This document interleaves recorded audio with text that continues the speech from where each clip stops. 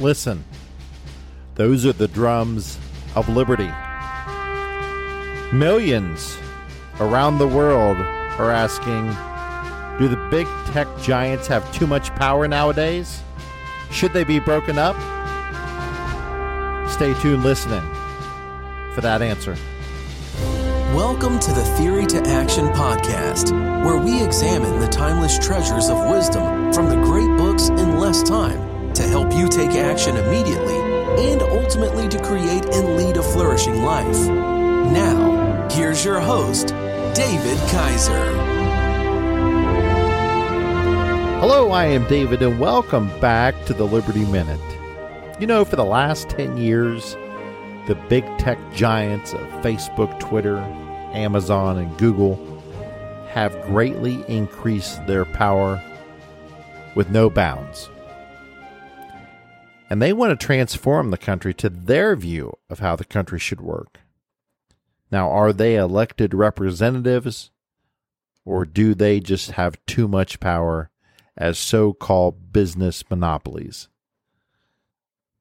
Let's look into this with Senator Josh Hawley and his latest book, The Tyranny of Big Tech.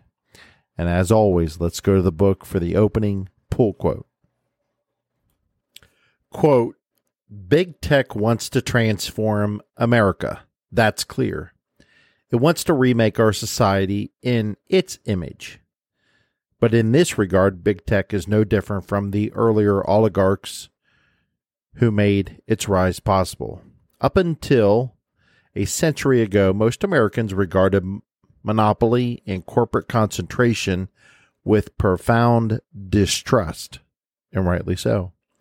The founders associated with aristocracy, and they believed aristocracy was a death sentence for republics.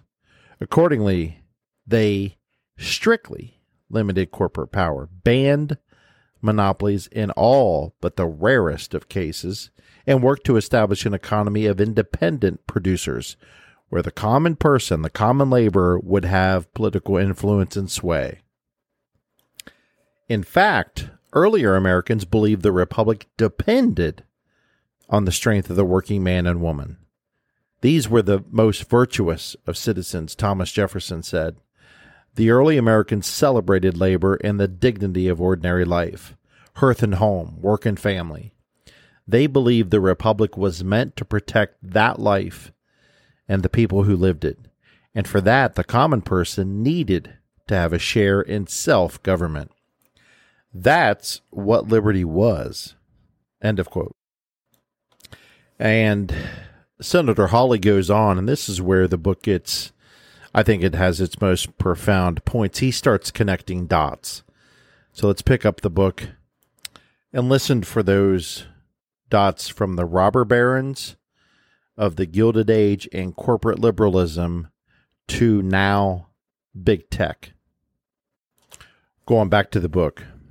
That changed, or began to, a century ago, when a group of corporate barons argued that monopoly wasn't such a bad thing after all. They contended that economic concentration was inevitable, even necessary for progress. They characterized the economy of independent producers the founding generation had known and labored to uphold as outmoded. They advocated instead a new hierarchy in America, with the capitalist and their professional manager class at the top and mere labor down below. And as for liberty, they argued it had little to do with the common man's share in self-government.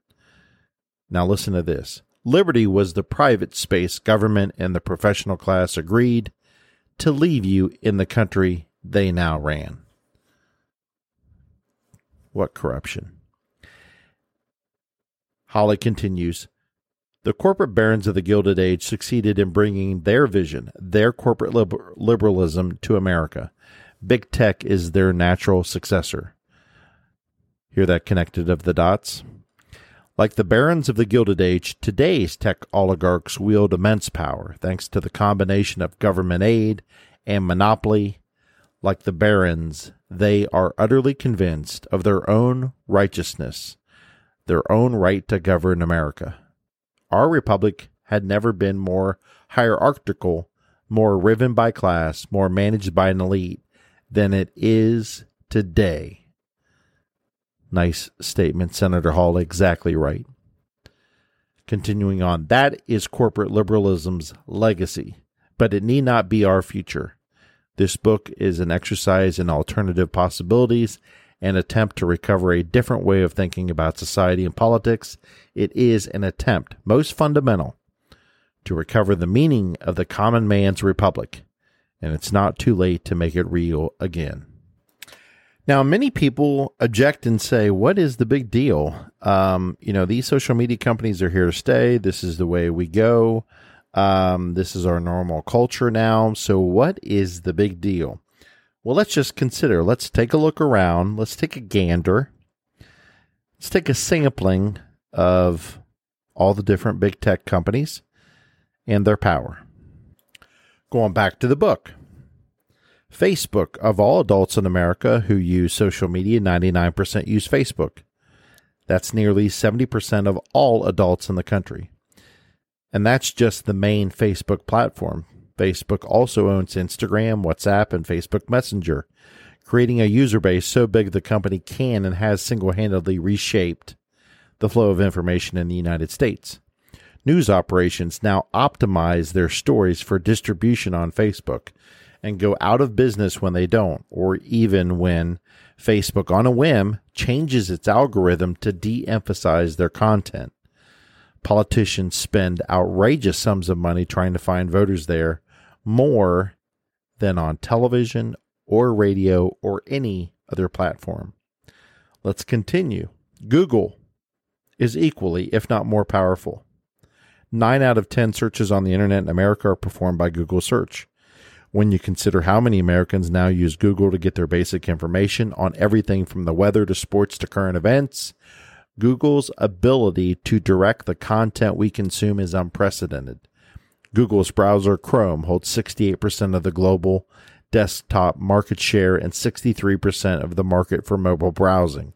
Its phone Android represents 85% of smartphone market share worldwide. Even Google Maps is huge, controlling 67% of the smartphone map market. More than any other company, Google knows exactly where you are, what you are doing, and with whom. And more than any other entity, it has the ability to shape Americans' first impressions on any subject. Let's keep moving. Twitter is now a social media power in its own right, boasting hundreds of millions of users and particularly the ability to shape breaking news and journalistic opinion. How about a fourth? There's Amazon. By 2020, the company boasted 126 million subscribers to its Amazon Prime subscription service, amounting to more than 1/3 of the nation. That same year, Amazon also controlled at least 40% of all online sales in America, giving it power over retail and commerce undreamt of by other earlier American sales giants, to say nothing of the local retail stores it is in the process of destroying. And then let's go to Apple. Its iPhone empire and the Apple App Store attached to it gave the tech giant a share of approximately $500 billion in annual app commerce, along with the ability to influence the design, marketing, and operation of every app offered up for sale on its iPhone. And what were the tech giants doing with all that influence, all that power? Reducing Americans to supplicants in their own country? Tech robs citizens of personal privacy with relentless surveillance and behavioral manipulation. Tech takes citizens' control over their property and their personal data. Then there is tech's war on our social and mental health. And an accumulating tranche of research shows that Americans, especially teenagers who spend more time online, are less happy, less socially engaged, and more vulnerable to addiction and suicide than those who do not. Big tech's addiction, big business model is poisoning Americans' emotional and psychological well-being. So if you think about the robber barons of the Gilded Age, first person I think about is John D. Rockefeller, the owner of Standard Oil Company. I think at one point he or his company had controlled somewhere close to 90% of all available oil in the United States. Certainly a ton of power. His company grew vertically, horizontally, and then eventually the Sherman Antitrust Act finally, along with some good hard-hitting journalists, writing a lot of articles about the Standard Oil Company and its monopolistic practices. Finally, in 1911, the Supreme Court found the company was in violation of the Sherman Antitrust Act and ordered its breakup. But outside of that, the Sherman Antitrust Act really did not do anything else to any of the other robber barons. Andrew Carnegie, J.P. Morgan, Cornelius Vanderbilt, and then the real scoundrels, Jay Gould and James Fisk. Both those guys were just absolutely, they were the worst of the worst. So when you think about these robber barons, I think Senator Hawley's right. We really did not ever combat this monopolistic tendency that started in our Gilded Age and had continue on. It's continued on since to today, and now we're struggling with big tech and Google, Twitter, Facebook, Amazon, Apple. And we haven't even talked about what these platforms have done in terms of controlling news and then controlling political opinion. So let's go back to the book to talk about that. Quote, the tech platforms are destroying Americans' control over their lives in other ways by manipulating what news Americans can see and influencing the political decisions they make. By 2019, this is horrific. Facebook was boasting it could change election outcomes. Facebook's vice president of augmented and virtual reality, Andrew Bosworth, Boz, they call him at headquarters, claimed Facebook effectively made Donald Trump president in 2016. Quote, so was Facebook responsible for Donald Trump getting elected?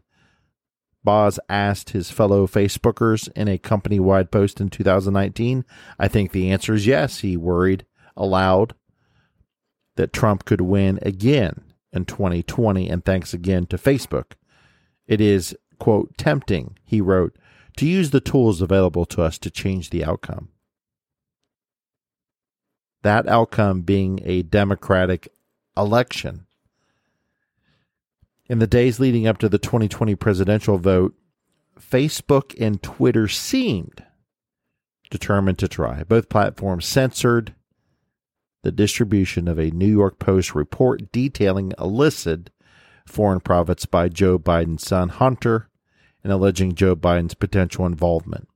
The platform suppressed that story until after the election was over. The Facebook platform was like the Ring of Power from Tolkien's books. Andrew Bosworth had told his colleagues it could rule them all and rule the voters in this case. Senator Hawley concludes, research backs Bosworth up. A psychologist, Robert Epstein, testified to Congress in June 2019 that based on his analysis, quote, if these companies all support the same candidate, and that's likely, needless to say, they will be able to shift upwards of 15 million votes to that candidate with no one knowing and without leaving a paper trail, end of quote. Folks, that's scary. That doesn't sound like a republic at all if 15 million votes can be easily manipulated. And for argument's sake, perhaps 15 million votes were not suppressed. Let's cut it in half and make an argument that big tech was, they're overhyping themselves. So if we cut it in half, 7.5 million votes. Should we be comfortable with 77.5 million votes being allowed to be suppressed or manipulated by our new corporate dictators on what information we can see or not see? I don't think so. Big tech needs broken up. Power needs to return to the people where they can access all the information they want and is not filtered away from them. One of the largest book publishers in the country tried to cancel this book that we're covering today. That's shameful. Let's go back to the book to hear their reason. Quote, the book publisher tried to cancel this book, citing my role in the events of January Sin. My sin? ? Not encouraging the riot. As the publisher certainly knew, I fiercely condemned the violence and the thugs who perpetrated it, just as I condemned all civil violence and rioting during the months of unrest that unfolded across the country in 2020. No, my sin was to raise an objection to one state during the Electoral College certification process, thereby triggering a congressional debate, precisely as permitted by the law, and precisely as Democratic members of Congress have done in the electoral counts of 2001, 2005, 2017. I was, in fact, waiting to participate in that debate on the Senate floor when the riot halted our work and forced the Senate temporarily to disband. For this, I was branded a seditionist and worse. But like many others attacked by the corporations and the left, my real crime was to have challenged the reign of the woke capitalist. End of quote. But this book does not end with a lot of negativity. The last two chapters, What Each of Us Can Do, and A New Politics. Both of these chapters are excellent. I'm going to grab one quote from chapter 10. Quote, the battle to end the tyranny of big tech is ultimately a battle to break the hold of corporate liberalism.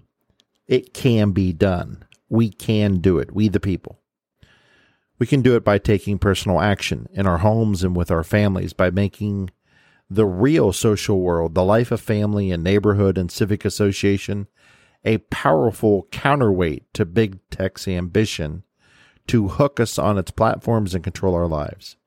And we can do it by making different political choices, by revitalizing antitrust legislation, ending the corporate giveaways, protecting our fundamental constitutional right to free speech, and revising our overall economic and social policy to put working people first. End of quote.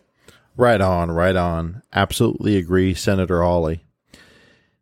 And some other things that just came to mind is we need to read good books. That's half the reason why we started this podcast and why we have the membership, the Academy Review membership program, is to get the information into your hands so that you can become more rooted and you can become better informed. And you can, what we always say, live that flourishing life. So with that said, be sure to check out our very affordable Academy Review membership program, where you will get 2 books reviewed for you each and every month. Each book is 25 to 45 minutes. Plus, like I mentioned before, this month you're going to get the Atlas book, the Scott Atlas book, Plague Upon Our House, that we covered in the last Liberty Minute as a bonus this month. And what else do you get? You're going to get the top ideas from our books. You're going to get great practical quick steps so you can put these theories into action. You're going to get the top ideas and top solutions from these great books so that you're functioning at the top of your game. And like I always say, most of us barely read 4 books a year. So just in a matter of a couple months, you will have passed that 4-book mark and you'll continue on. You can keep getting 2 books a month at a spectacular rate. Come join us now at the TeamMojoAcademy.com. Click on the member button and you will be subscribed. And you will get 6 total books so far that are loaded up right now. You can listen to them all in one day if you want. So join us today. We'd love to see you. Let's continue on with this this positive ending to Josh's book, The Tyranny of Big Tech, to give us some hope. I love the fact that Josh closes with faith and family at the end. So let's go back for final 2 quotes. Just as important as eliminating big tech's distractions is cultivating a counter rhythm of family togetherness. In our home, family dinners are a touchstone of our life together. I make every effort to be home at dinner time with my family so we can sit down together with no phones. In fact, earlier in the book, he gave his kids the right. He put in a rule that nobody could have their phones at the dinner table. And so he forgot a couple nights in a row, and his kids absolutely called him to task. They were like, "Dad, get the phone off the dinner table." He said, "I was humbled, but certainly had to." They called me out. So kids are wonderful at that. So let's go back to the book. I make every effort to be home at dinner time with the family so we can sit down together with no phones. There is no substitute for this unhurried face-to-face time of sharing, laughing, and relating. And with 2 small boys and a new baby, I can assure you that dinner times in our house are wild and adventurous affairs. Other families prioritize breakfast in this way before kids and parents disperse. But whether it's breakfast or dinner or some other touch point during the day, rituals of family togetherness are an effective counterweight to the isolating and atomizing influence of big tech. And then one final quote. And of course, no community is more important in this regard than the community of faith, because our churches and synagogues and houses of worship offer a life of meaning and purpose that stands utterly opposed to the arbitrary, angry, and exploitive world of big tech. The faith I know best is my own, the Christian faith, with its pattern of worship, confession, repentance, and reconciliation for the faithful. This pattern is embodied in the church's liturgy, communal gatherings, and holidays that organize the Christian understanding of the seasons and the progress of the year. For many Jews, the Sabbath performs a similar role, challenging the priorities of a always online age and reorienting the community of faith toward a different pattern of life. And their emphasis on the divine importance of every person, communities of faith are a powerful counterforce to elitist corporate liberalism and shallow social media. End of quote. So in today's Liberty Minute, I would highly encourage you to read this book, The Tyranny of Big Tech by Senator Josh Hawley from Missouri. Social media can certainly have some positive effects on our society, but for the last 10 years, I think big tech is absolutely, without regard, has way too much power. Senator Hawley provides some great ideas in this book for reining in these big tech companies engaging in this type of tyranny. So let us fight for liberty for all peoples, especially the liberty to say what we want, and especially the liberty to say political speech. After all, that's what this country was founded on, that Bill of Rights. The Constitution would have never been ratified by the colonies without that Bill of Rights that came after the convention. The Constitutional Convention was over. So let liberty win again, and let us defeat the tyranny of big tech and break up their monopolies. Thank you for joining us. We hope you enjoyed this Theory to Action podcast. Be sure to check out our show page at teammojoacademy.com, where we have everything we discussed in this podcast, as well as other great resources. Until next time, keep getting your mojo on.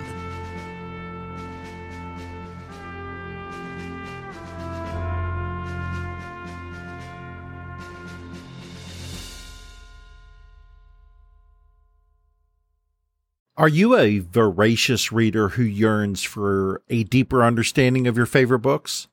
Or perhaps you're a busy professional seeking to enrich your knowledge but short on time. The Mojo Academy 2.0 is your perfect solution. Our revamped service now includes beautifully designed monthly written reviews and PDF format to accompany our popular audio reviews. These aren't just summaries. These are comprehensive and insightful explorations of each book, packed with the actual quotes from the book to enhance your understanding. With usually 69 pages per review, they are perfect reference tools to take your learning to the next level. Get your free Mojo Academy review in written format at teammojoacademy.com or click on today's show notes for that free link. Again, teammojoacademy.com or click on today's show notes and you will see the link for the free written review. Get yours today.